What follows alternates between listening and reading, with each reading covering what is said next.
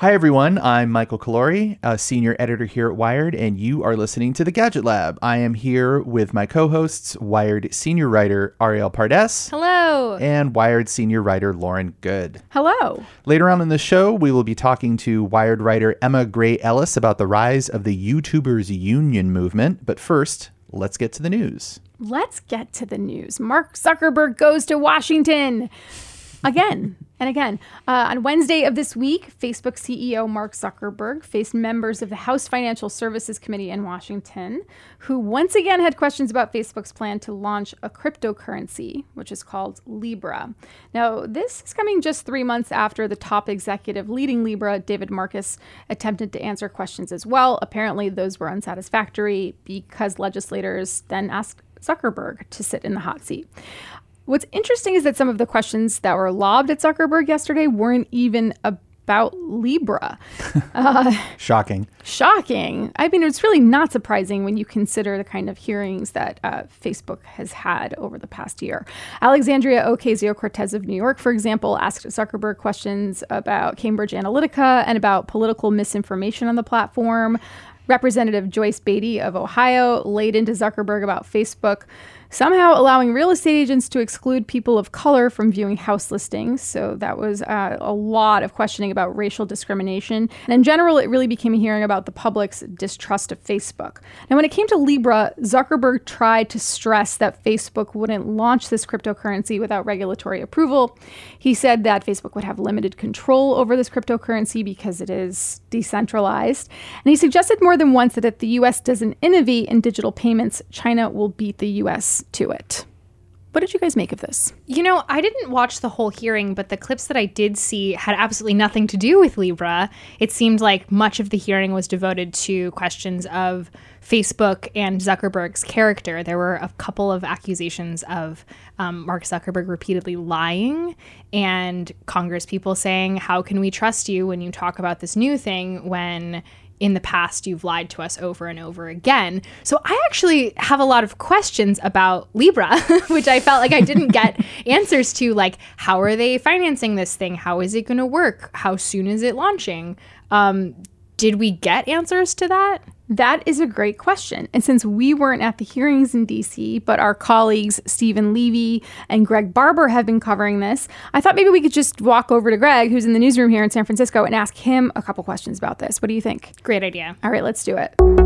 Hey, Greg, can I ask you a couple of quick questions about this Libra hearing yesterday? Sure. Okay, we were just talking about this on the podcast, and I figured, well, you've actually been covering this. What should we make of Zuckerberg's latest appearance in front of legislators? I thought it was really interesting to see the kind of shifting sands of Zuckerberg's defense here. He started off by kind of falling back on this trope that Libra's been putting out from the start, which is that this is all about financial inclusion. We're here for the underbanked around the world. But then pretty quickly, Zuckerberg shifted and honestly kind of fell into the sort of cynicism that I think his audience often has about those sorts of arguments. He says, actually, we're here to make money. This is actually going to really serve Facebook's platform and diversify what we're doing. But instead, he's trying out this new defense, which is about China. Basically, Zuckerberg's argument is that if you don't let Facebook do this, China will. And he points to this announcement that happened right after Libra was announced, that China was really close to finishing its own digital currency. So he says, look, they're innovating. They're going to do this anyways. Don't stop us. Do you feel like legislators were satisfied with Zuckerberg's responses yesterday? No, I mean, one of the most fascinating things actually came really late in his testimony, where a Republican congressman came back and says, look, I'm a huge China hawk. You're basically speaking to me with this argument. But at the same time, I don't understand why does Facebook have to take the lead on this?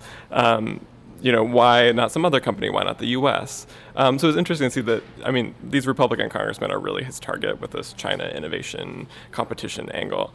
And he wasn't even really getting those people over to his side. So, Greg, David Marcus, who's really leading the Libra initiative for Facebook, was just grilled a few months ago. Now Mark Zuckerberg's being questioned, but it does seem as though some of the answers were perhaps unsatisfactory.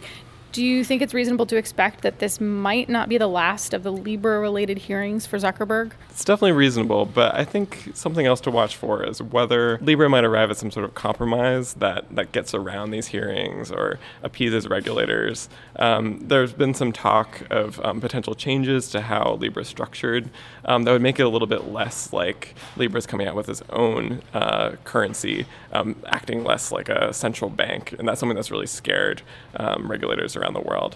Thanks, Greg. Thanks for letting me interrupt you. Thanks for having me. All right, back to our regular podcast programming. Well, that answered some of our questions and left us with some new ones.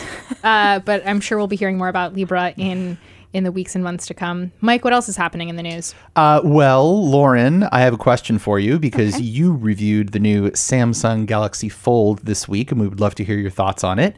This is the infamous folding smartphone that Samsung debuted back in April of this year. It was supposed to arrive like the middle of the summer several months ago, but when Samsung shipped out the first units to reviewers and the tech press, more than a few of them broke. There were problems with the broken screen because the thing folds and has a very complicated mechanism and a very delicate screen. There were some other problems with it. But now Samsung says it has fixed all the problems with the phone. So Lauren, I want to ask you, and yes, this is a very layered question. Have they fixed the problems with the Fold? Was layered meant to be a pun there? Because it's layers of polymer that the... No, I'm that gonna, was so good. I'm going to say sure. All yes. right, just go with it. Yes. Yes, and. Yes, and. Okay. Yes. Samsung finally shipped this phone in September, started shipping it in September. And so we obtained a review unit at the end of September, and I have been using it intermittently since then. And I say intermittently because we've been reviewing other phones. I also have an iPhone that I've been using because I use iMessage a lot for my communications. There was one 4-day business trip I went on that I just didn't feel like carrying yet another device, especially one that weighs nearly 10 ounces in my bag. So I left the Fold at home. That said, I've had it with me for a good portion of a month, and it has not broken. I have just thrown it into my shoulder bag. I'm sure there's all kinds of junk in there. It's like a Mary Poppins bag, right? There's like food bits and coins and dribbles of water from my water bottle and like God knows what else in there. And I totally disobeyed all of the rules that Samsung put with this new Fold. And it's still kicking. The screen is not malfunctioning. Wait. We shouldn't congratulate Samsung too much for making a phone that simply did not break after 1 month. That sounds like a minimum viable product. I want to hear about the utility of this thing. It has a giant unfolding screen. Did you find that it changed your life? Were you able to do cool new things with it? Would you use it? I personally would not pay nearly $2,000 for this phone. And that's because it does certain things really well. But those things that it does really well are essentially what a 7-inch tablet would do really well in your life. And then its utility as a phone. And maybe I sound old because I'm still saying, I still make a lot of phone calls, everybody. I still have to text message a lot. And text messaging on the 4.6-inch display is just as awkward as text messaging on a 7.3-inch display, which is what it unfolds to. Like all of those basic things still aren't that great. And as I note in the review on Wired.com, normally I take a phone with me when I go for a hike or a run, and it just wasn't working with the Galaxy Fold. Like it wouldn't fit into my pants pocket, and I didn't want to carry it in my hand because it's awkward when it's closed.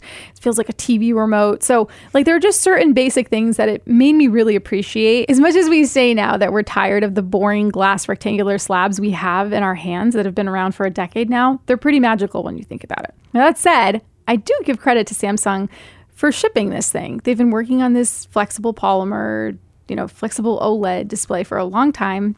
It is shipping. It's the first, I think, commercially viable folding phone. And there are moments when it's kind of magical. Like I took a really long flight last night and I grabbed the thing out of my bag and opened it and started using it like a Kindle. And I was like, this is pretty cool. And I've been using it as a Kindle for, I don't know, a couple weeks now. And then like when you're done with it, you just kind of slam it shut and throw it into your bag again. Like that's pretty cool. Yeah, but a Kindle costs like $80. I know Kindle costs $1,900 and you can't change. really. I know you can't really compare it to a Kindle because you could also just like slide a Kindle into your bag really easily. And there were some moments when I would start to navigate somewhere, and I would initiate the map search on the small screen, and then I would unfold it, and it would be on a much larger display, it sort of opens automatically to certain apps that have been optimized for the UI. Cool. So there are like these moments that they hint at the future, but the future is going to be awkward while we get there. You know what else can unfold into a large map? A map. Yeah, that's right. A paper map that you can get at a gas station for like $2. Well, you can read Lauren's review of the Samsung Galaxy Fold on Wired.com. I believe the rating you give it was a 5 out of 10. Is that right? 5 out of 10, which is not bad, but it's not good. Right. It's right down the middle. Kind of like the seam going down the middle of the Galaxy Fold. Let's take a quick break. And when we come back, we will talk to Emma Gray Ellis all about the YouTubers unionizing. Welcome back. Now we are joined by Emma Gray Ellis, a staff writer at Wired, who specializes in internet culture and propaganda. Emma's latest article is called YouTubers Must Unionize No Matter What Google Says.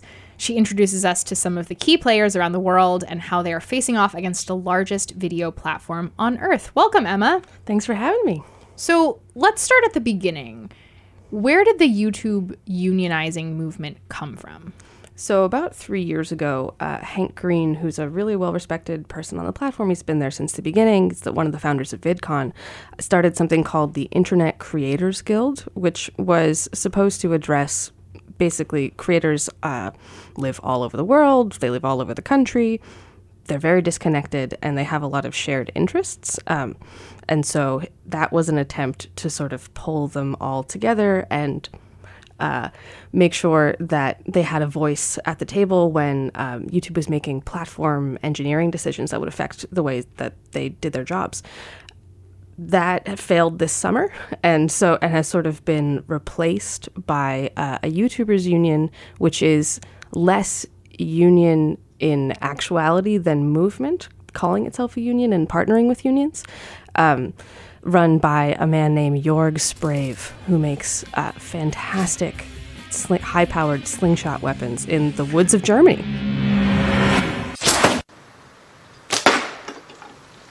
Hello and welcome to the Slingshot channel.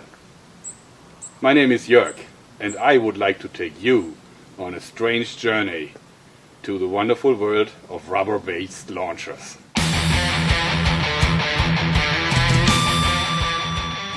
He's a delight, and so basically this new movement has come forward to address concerns about transparency and demonetization. What are some of the demands that these YouTubers are making? So the big ones are that they don't actually know what YouTube's rules are as such. There's a very long employee handbook, apparently, that YouTube gives out to its human raters, who are some of the people who are making decisions whether something's appropriate on the platform. And they know that it exists because it's been leaked, but creators don't have access to it at all. And so they're just working off the sort of publicly available guidelines on the web that you or I could see, the terms of service, community guidelines, and often find that that's inadequate for predicting whether or not something will be demonetized or not. And so they'd like to know what the real rules are that they're being judged against, which I think is fair. And the other thing that they'd like is some people are advocating for decoupling monetization from advertising, because if in order to make money on YouTube, you need to be someone that Johnson & Johnson or Pepsi would like to work with, that puts some real limits on what kind of content that you might have. And so no religion, no sex, no queer content, which has been a huge problem on the platform.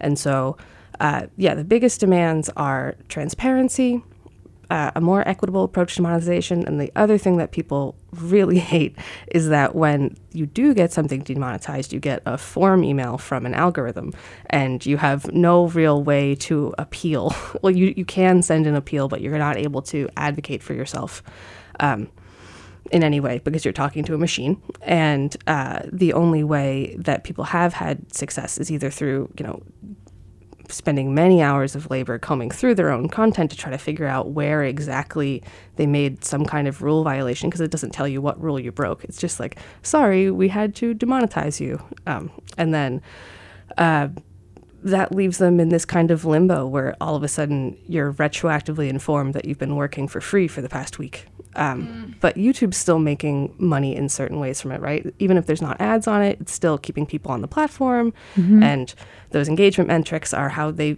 ultimately make their business run. And so they see it as a pretty unbalanced system. Talk about that decoupling of advertising from monetization. What does that mean exactly? Does that mean that the creators would be able to make money in other ways that doesn't have to do with advertising, or that the advertising would actually not be so specific to certain creators? So there was a period of time where you were paid for your watch time. And so some creators would like to go back to that system. In actuality, and one of the reasons why this is so complicated is that most creators are not making money only from advertising. They're also making money on Patreon or merch sales or their work on other platforms. And so, but they would like the option to make money without having to rely solely on whether or not they're marketable to advertisers. Which is not to say that the people who have ads run their videos shouldn't make more. I don't think anyone's saying that. Like, everyone knows that advertising is a big way that we support online platform businesses at large. It just shouldn't maybe be the only option for people. So when you think about YouTube as creating this entirely new class of labor where people are perhaps making their entire living on the platform, making videos, these demands start to seem pretty reasonable, at least to me, right? Like, if you're doing this to make a living, you should probably have some transparency in terms of when you will or won't get paid. How is YouTube responding to this? Do they also see this as reasonable, or have they sort of poo-pooed the idea? It's challenging because their responses have been, according to experts, a little different about whether they're talking about creators in the US versus the EU. In the EU, they've actually on occasion encouraged people to act collectively to push back against big changes like GDPR, which they have other concerns. YouTube has other concerns about. In the US, when they go to Capitol Hill, they sort of never talk about creators, is what I've heard from the experts that I've talked to. They sort of act as if they don't exist. In an immediate way, the way that YouTube is responding is by there was supposed to be a big meeting between the YouTubers Union representatives, including Slingshot Master York Sprave. And it was supposed to be on the 22nd. And then at the last minute, they decided that no YouTubers would be welcome at the meeting at all. And so the unions could still come, but no creators could. And so I think that that's sort of indicative of the way that they've been dealing with this. They're very willing to talk to creators, they say, and I think that they probably do have a vested interest in creator success, but certainly they're not really playing ball here. Let's take a quick break, and we'll come back with more from Emma. All right, welcome back. We are talking with Wired writer Emma Gray Ellis about the YouTubers' unionization movement and what it means for the video giant. So I have one more question about sort of the unionization and how that's going to work, because YouTubers, the creators on the platform, they're not employees, they're independent contractors, if anything. In what ways is this relationship different from like more traditional media? Like, for example, the writers and actors on television shows that might be on NBC or ABC, because we know that there are unions for writers, there are unions for actors. So how is this situation different from that? One of the things that's interesting is that, at least in the US, the union that's most interested in working with YouTube creators is actually SAG-AFTRA. And so that's the Screen Actors Guild. The Screen Actors Guild, yes, which includes most of Hollywood. And there's a baked-in relationship with there because a lot of YouTubers are either musicians or actors on the side, or have aspirations to be. The biggest challenge for them is that, as you say, these are not people who are working for a studio, and so they're not technically classified as employees. Many of them are, in a way, small business owners, which is a challenge for unionizing of any kind because it usually doesn't include people in management. And a lot of these creators do have assistants or editors in their employ. But the other thing is that unionizing takes in-person communication in a lot, or it's much easier that way. And these people are scattered across the globe. And so from what I understand, the Screen Actors Guild now is doing a bunch of research and on just how they could bring creators into this fold. But yeah, it's the fact that they don't have that their labor is unprecedented in form. It means that they're not captured by a lot of the contracts or even laws that we currently have. And even if they were to be represented by SAG, it doesn't mean that they're necessarily going to get more information or transparency from YouTube on how it's managing its platform and how algorithms are working and content is being demonetized and all of that. Right. That would all be on, like, the benefit of them being in a union would be just that unions are powerful and might be more successful in pressuring Google to make changes than one lone person. Particularly because I think a lot of people are hesitant to speak out against giant corporations like Google and risk those relationships that they rely on all by themselves. That's really scary. And so the unions would hypothetically step in and sort of spread out any kind of response that there ended up being. So I have a question about the feasibility of these demands that the folks, the creators are asking for. So like how many hours of video is uploaded to YouTube every day? Is it like 1 million? I think, there's billions of videos, and so it's got to be more than that. Okay, so they're asking for transparency. So they're asking that their videos are screened for objectionable stuff, and here's the list of objectionable stuff, and if it meets these criteria, then it can go out on the platform and it can start making them money. Sure. So that would obviously create a bottleneck on YouTube's side, which would probably delay the publication of these videos or delay their viewability, or like, how is that even possible for YouTube to manage these demands if they're legally required to do so? I think that's a really good question. If a regular union-employer relationship is checkers, this is 3D chess. There are so many challenges to actually doing this, and that's what a lot of people who work for YouTube and even people who don't will say, is that we're working on a scale and social impact that has no precedent anywhere in the world ever. And I think that you're right that if it becomes incumbent on YouTube to review every single video not by algorithm, it's basically impossible.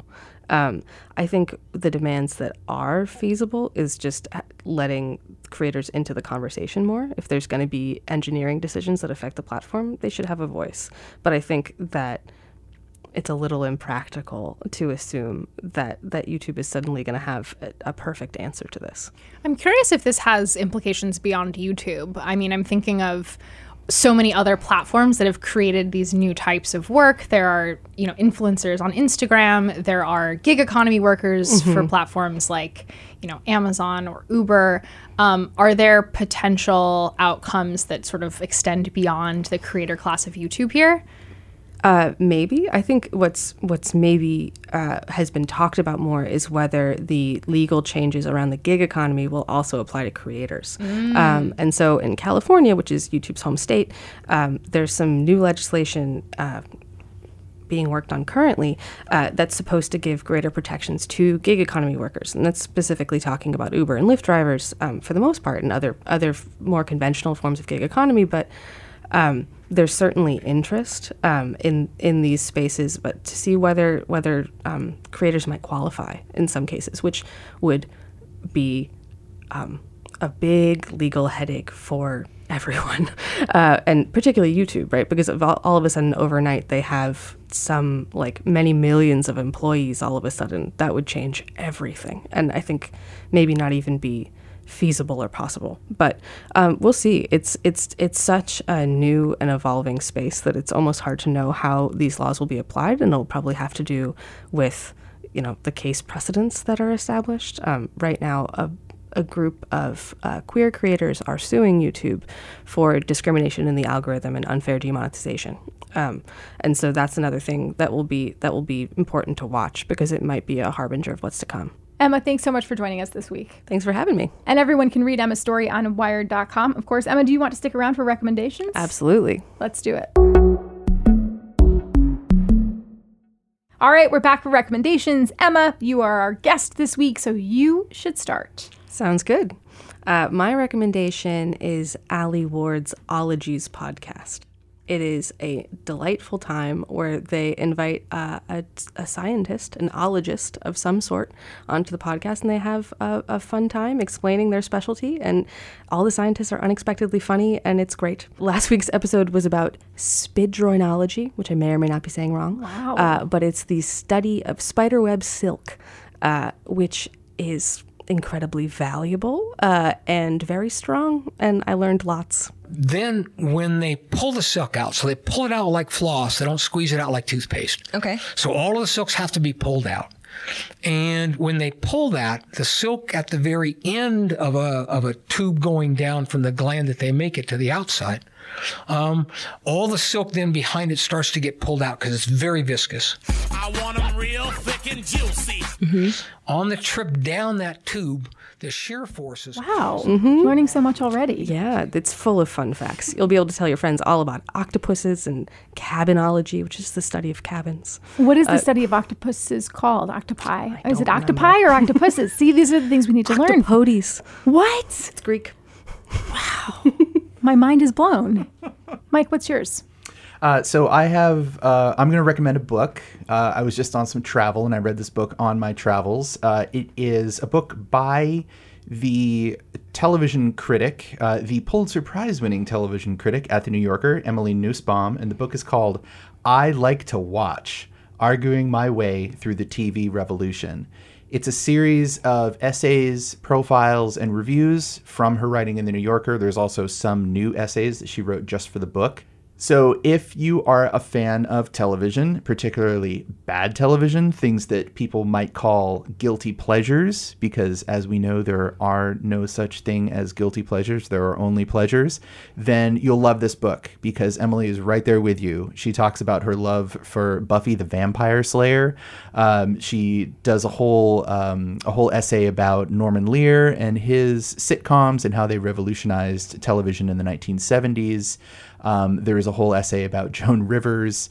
And actually, probably the best part of the book is this big, meaty essay sort of at the beginning of the second third that is about the Me Too movement. And it's about what we do with the art of bad men. So like Harvey Weinstein movies, Woody Allen movies, Louis C.K.'s show, when people are exposed as bad actors, then what do we do with their art? Can we still appreciate it? Can we still study it? Should it disappear? Should it be held in amber?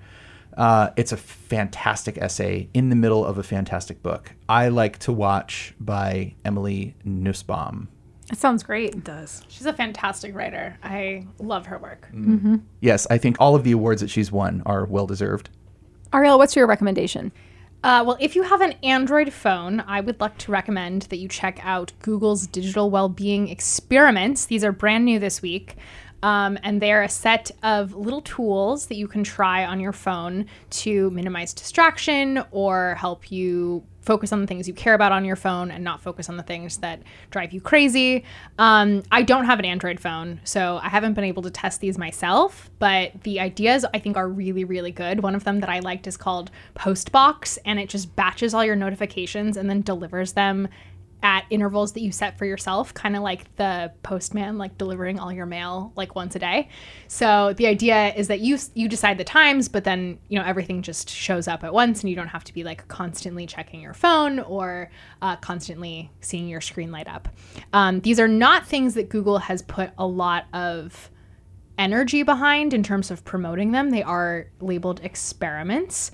But I think that's cool because some of them are a little bit more radical, some of them are a little less polished, and Google, it seems to be very open to feedback on how people want to use their phones. So give it a try. I would also love to hear if anyone tries it out and has thoughts on it. Like, send me a tweet. I'm curious. But I think it's a good idea. I'm especially looking forward to this because as an Android phone user, I've been using some of the digital well-being tools that are new to Android 10. There's one that I have turned on right now, which makes my phone go monochrome, black and white, at 11 p.m. And it actually works. It's like I'm sitting there staring at Twitter and then my phone just all of a sudden all the color disappears. And it takes me like a minute to realize it. I'm like, oh, I need to put this down. and it's been really great. I also have app timers on for all of my social media accounts, and I'm ringing the bell every single day. So I'm trying to get better about it. So I'm really looking forward to it.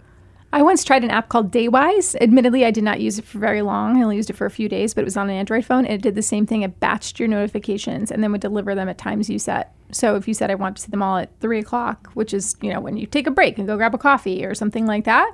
And I found it really helpful for the brief period of time I used it. Well, what is your recommendation, Lauren? My recommendation is also a book by a writer for The New Yorker. Uh-oh. The New Yorker happens to be our sister publication, in case anybody's wondering. Both Wired and The New Yorker are owned by Condé Nast, but I swear Mike and I did not coordinate this. My recommendation is Catch and Kill, which is a new book by Ronan Farrow, who was a reporter for NBC News. And he was reporting, he and Rich McHugh, a producer for NBC News, were reporting for several months on Harvey Weinstein and sexual misconduct and sexual abuse on the part of Harvey Weinstein.